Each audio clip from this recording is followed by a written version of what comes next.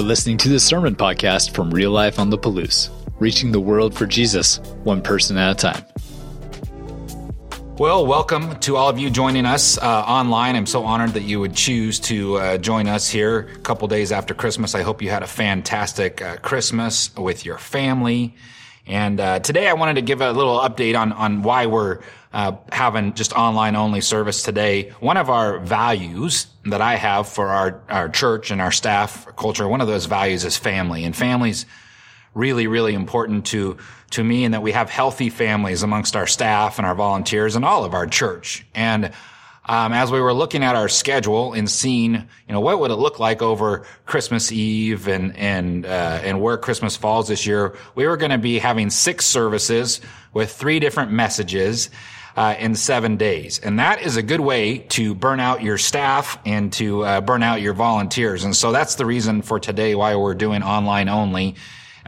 Is I want to take care of the families that God has entrusted me to on our staff and the volunteers that are serving here. So obviously we have the technology. It's been a long time since I was doing an online only service. And anyway, I just wanted to let you guys know that's kind of why we're doing that. We'll be back next week on January 3rd, starting off our series on Sabbath. And we're going to take a deep dive into Sabbath. And what does it look like to start our year off understanding rest, understanding what it looks like to cease for a day, to be rejuvenated for the other 6 days. And so we're going to be diving into that next week. But for this week, I got to pick. Josh, what do you want to preach on? And a lot of people are like, well, don't you always get to pick on what you want to preach on? Not really. We have a sermon club, and we kind of feel where God is leading us.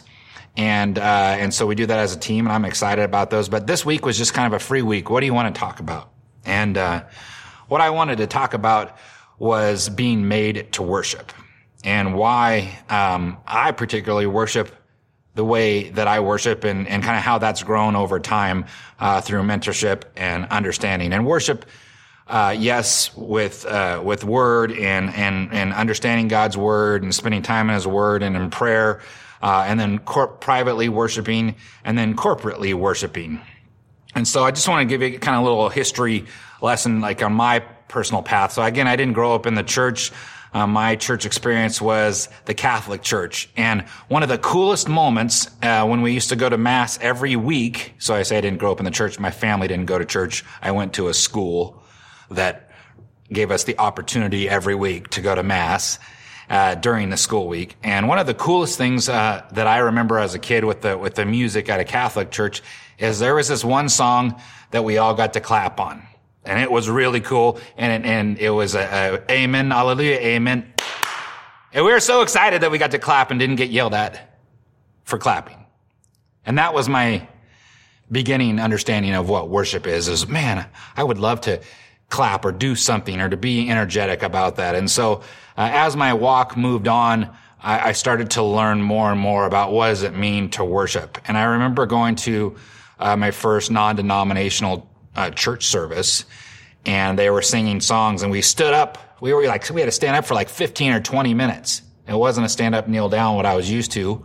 And I was like, wait a minute, we're standing up for like 15 or 20 minutes and we're singing these different songs. And I remember like standing there and kind of looking at people. I was like, what's that guy doing? Why does he have a question? He's raising his hand. Does he have a question? I don't think the guy's going to answer your question right now because we're all singing. And I remember, people, would be closing their eyes. I saw people crying.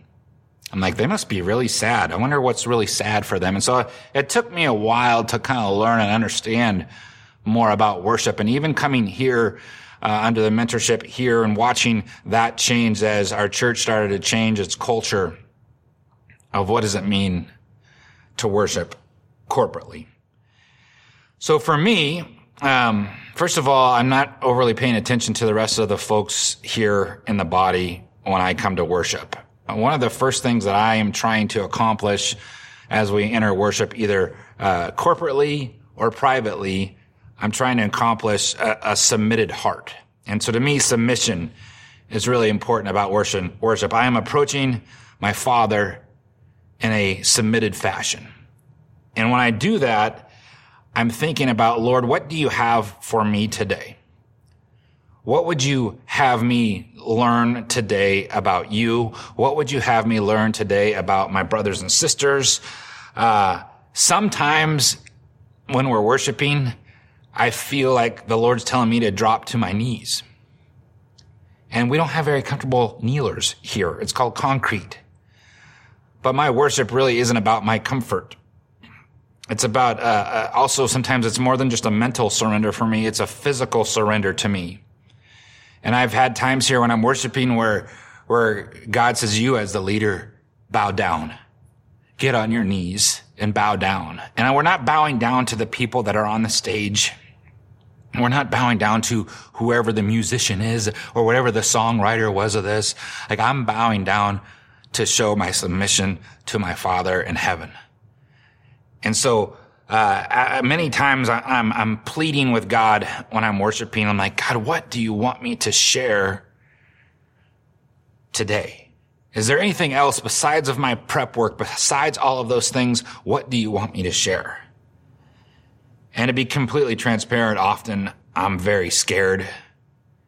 And I feel like I'm a 2-year-old holding on to my father saying like, Father, help me, help me, help me. Because I take what happens from our pulpit and from our stage seriously. Words matter. Words have influence, especially when we're claiming them to be, the words of what we would hope God would share. And so, there's a quote, that I found this week as I was preparing, and said, worship first involves surrendering our time. It involves surrendering our attention, and then it involves surrendering all that we are to all of the God who reveals himself to us in that place at the foot of his throne. And so I started thinking more about that, surrendering my time, surrendering my attention, getting rid of the distractions, and really surrendering myself to God. And I find that in the text, Psalm 19:14 says, may these words of my mouth and this meditation of my heart be pleasing in your sight, Lord, my rock and my redeemer. So that's how I'm entering worship, right? I'm entering worship. And also in Proverbs 3:5 and 6, it says, trust in the Lord with all of your heart. Like, I have to prepare my heart, and I want to be in that position where I'm trusting him. And lean not on your own understanding. In all your ways, submit to him. In all of your ways, submit to him. So you submit to him when you're reading his text. You submit to him when you're worshiping him in song. We submit to him when we get up in the morning and we're praying. And he will make your path straight. And boy, do I need straight paths. The second thing that happens when I worship, for me, is its focus. Is I want to get focused on the business of God. I was watching this one worship video before, as I was preparing this, and this lady came up and she said she was in her suit. And she said she's wearing a suit today because she is gonna get in business with God today. And so as I think about focus, even just outside of the Sunday service, it's just the preparation for the day.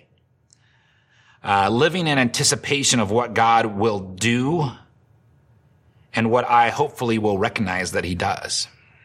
So I start my day off in worship, realizing who he is and who I am in reverence of the Lord. So today, when I got up out of bed, one of the first things I said was, oh, thank you, Jesus. And normally that's not the very first words that come off of my lips, but I went to bed last night with a very, very sore and aching back. And I've had moments where I could barely get up and walk. I think I kind of walked to the seat here today. I looked like a 80-year-old with a bad back. As a matter of fact, I'm wearing an ice pack on my back right now, but I was like, thank you, Jesus, for letting me get up today. Because I had a need. There was a felt need. I was concerned about something. And so when you start your day off with focusing on him. Before this message, as I was getting ready today, I was reviewing what I wanted to talk about. I was in my office this morning, all alone, and I was worshiping. I was worshiping like I worship in church. I listened to Chain Breaker and Fear is a Liar by Zach Williams. I get teased a lot because I love that guy. I love the heart of it. It really pulls at the heartstrings of what I do. I listened to Waymaker. I listened to Do It Again. I listened to Redeemed by Big Daddy Weave. I listened to Raise a Hallelujah. I listened to the Casting Crowns version of Great Are You, Lord.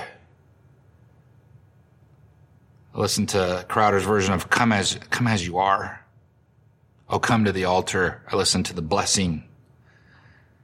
And I came in here full of hope, full of excitement that God would be able to share some amazing things. And those words were dripping upon my head of all of those things, that who God is and what he is. And that's what we're doing when I'm worshiping God. And those words resonate. Not every song resonates with me. Not every word resonates with me as I'm worshiping God. But there are many that do. And I'm putting my heart in a place to receive that worship. Other thing that I do when I'm preparing to worship and something else that happens to me. So first of all, I surrender. Second of all, I focus. The third thing I do is I confess. And I confess what's going on in my life. I am reminded of what he has done for me, and that leads me to confess my mistakes. As you're coming to the throne room of God, or whatever you would vision as the throne room of God, I want to come with a clean and pure heart, or at least the best that I can. So it leads me to confess things throughout the week. I ask for forgiveness in song as I'm singing, whether it's Do It Again or whatever the name of the song is, and it leads me to things like, oh yes, Lord, help me again. I'm sorry. I want to represent you well. So I confess, I ask for forgiveness, and then I want to repent. I want to turn away from my sin and turn towards my Father in heaven. It reminds me of the story of the prodigal son, and a couple weeks back we talked about joy and the joy of the Father and the joy of the Son returning to each other. And God wants us to return to him. We return to his ways to make our path straight. And that involves confession. That involves asking for forgiveness, and that involves repentance, turning towards him. And I get a chance to do that during worship. I try and incorporate that when I worship. I become free from my sin, and I enter into the joy of the Lord, and that happens in worship for me. And then another thing that I do is I celebrate. It's time to celebrate. We get to be together. God is alive and doing amazing kingdom work all around us, and I ask him to reveal and show me the victories. And sometimes he shows me the victories when I see folks crying out to him, when I see marriages that I knew were on the rocks that I hopefully are going to make it, when I see lives that were torn apart brought back together. And so there's power in worshiping God well. There's power in worshiping him alone in your office or in the shower or in your car, and there's power worshiping together.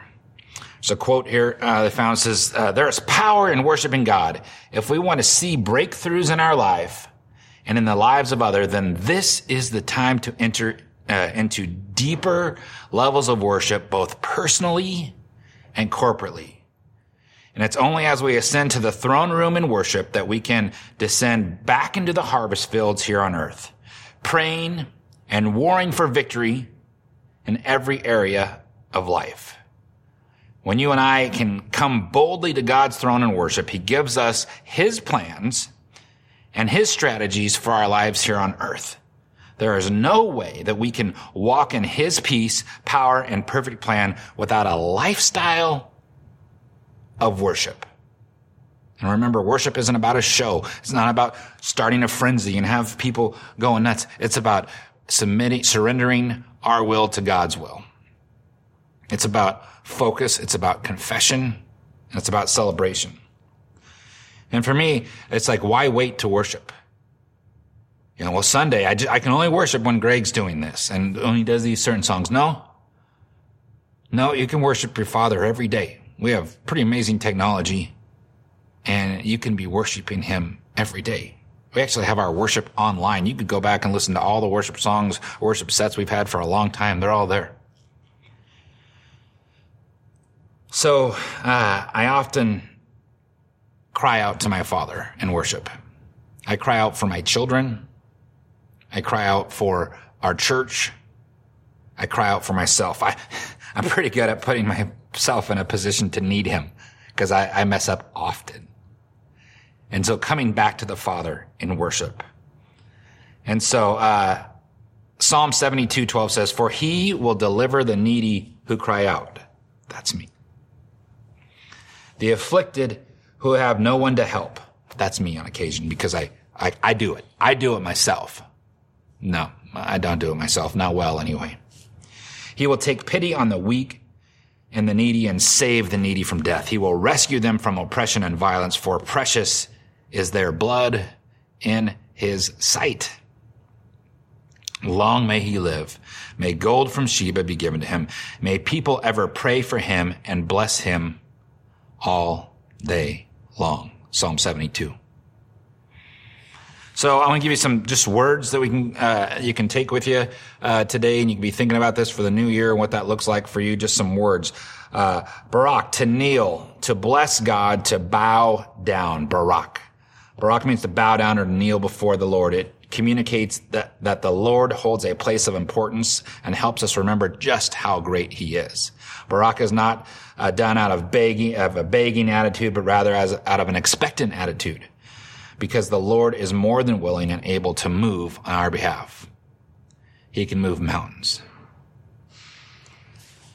Halal, to be clear, to shine, to boast, to show, to rave, to celebrate, to be clamorously foolish.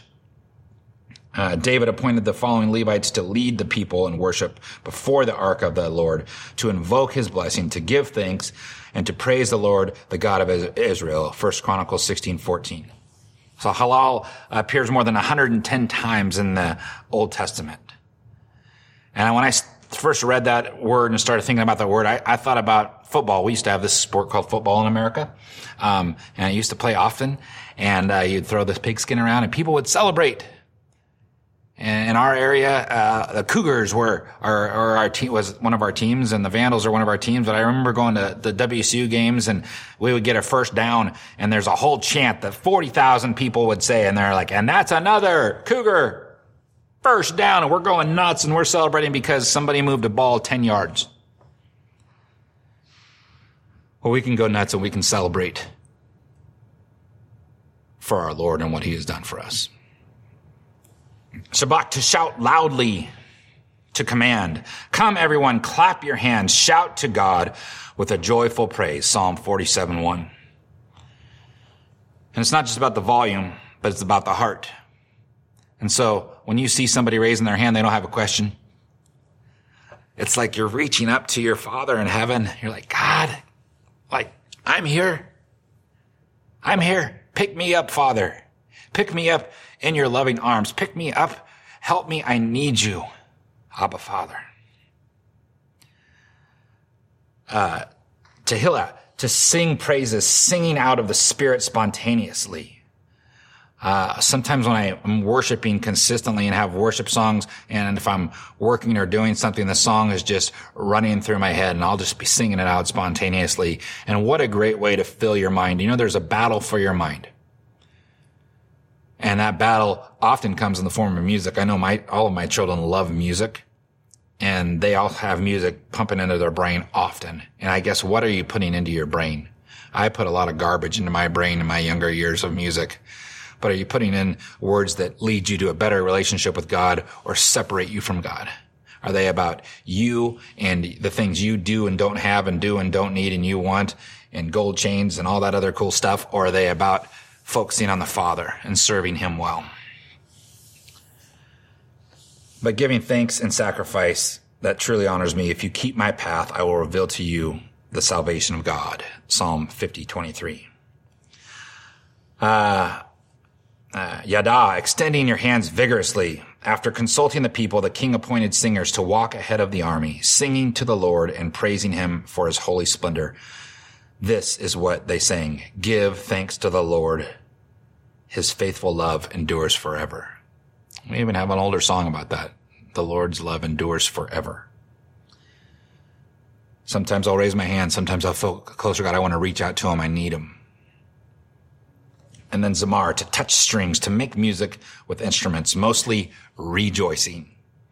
Praise him with the blast from the ram's horn. Praise him with the lyre and harp. Praise him with tambourine and dancing. Praise him with strings and flutes. Praise him with the clash of cymbals. Praise him with loud clanging cymbals. Let everything that breathes sing praises to the Lord. Praise the Lord. Psalm 153-6. Praising him. Praising God. Finding the heart of worship comes back to me to the first point is, am I surrendered to God? And when I surrender to God, I come to him with an expectant heart that he will fulfill the things that are going on in my life, not maybe with what I want or need, but with what's right for me, what's right for our community. And again, Psalm 150, praise the Lord, praise God in his sanctuary, praise him in his mighty heavens, praise him for his acts of power, praise him for his surpassing greatness. It's not a slight acknowledgement. It's like, oh, good job, God. He doesn't need our approval. He needs our obedience. He needs a surrendered heart. He can do all kinds of amazing things. And he wants his children, you and I, to join him, to partner with him in worship. And again, I just wanted to let you guys into a little bit of like the heart of like where worship has gone for me.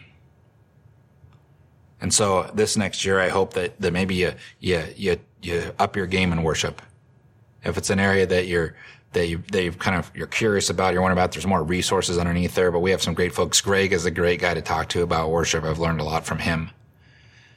Our worship leaders have great hearts, but it's not about them. It's about who they're trying to help us connect with our Father in heaven. So I want to take this time for us to go to communion. When we think about communion, we think about worshiping God well and understanding what he had done for us. So if you're sitting at home, obviously you're going to grab your communion elements. I know I've had like Ritz crackers and juice or whatever bread substitute you want to use. If you want to go ahead and gather that together, and we'll join in communion today together. Go ahead and do that. Father God, as we find our symbols of you and look towards you with an expectant heart for 2021, I just pray and ask, as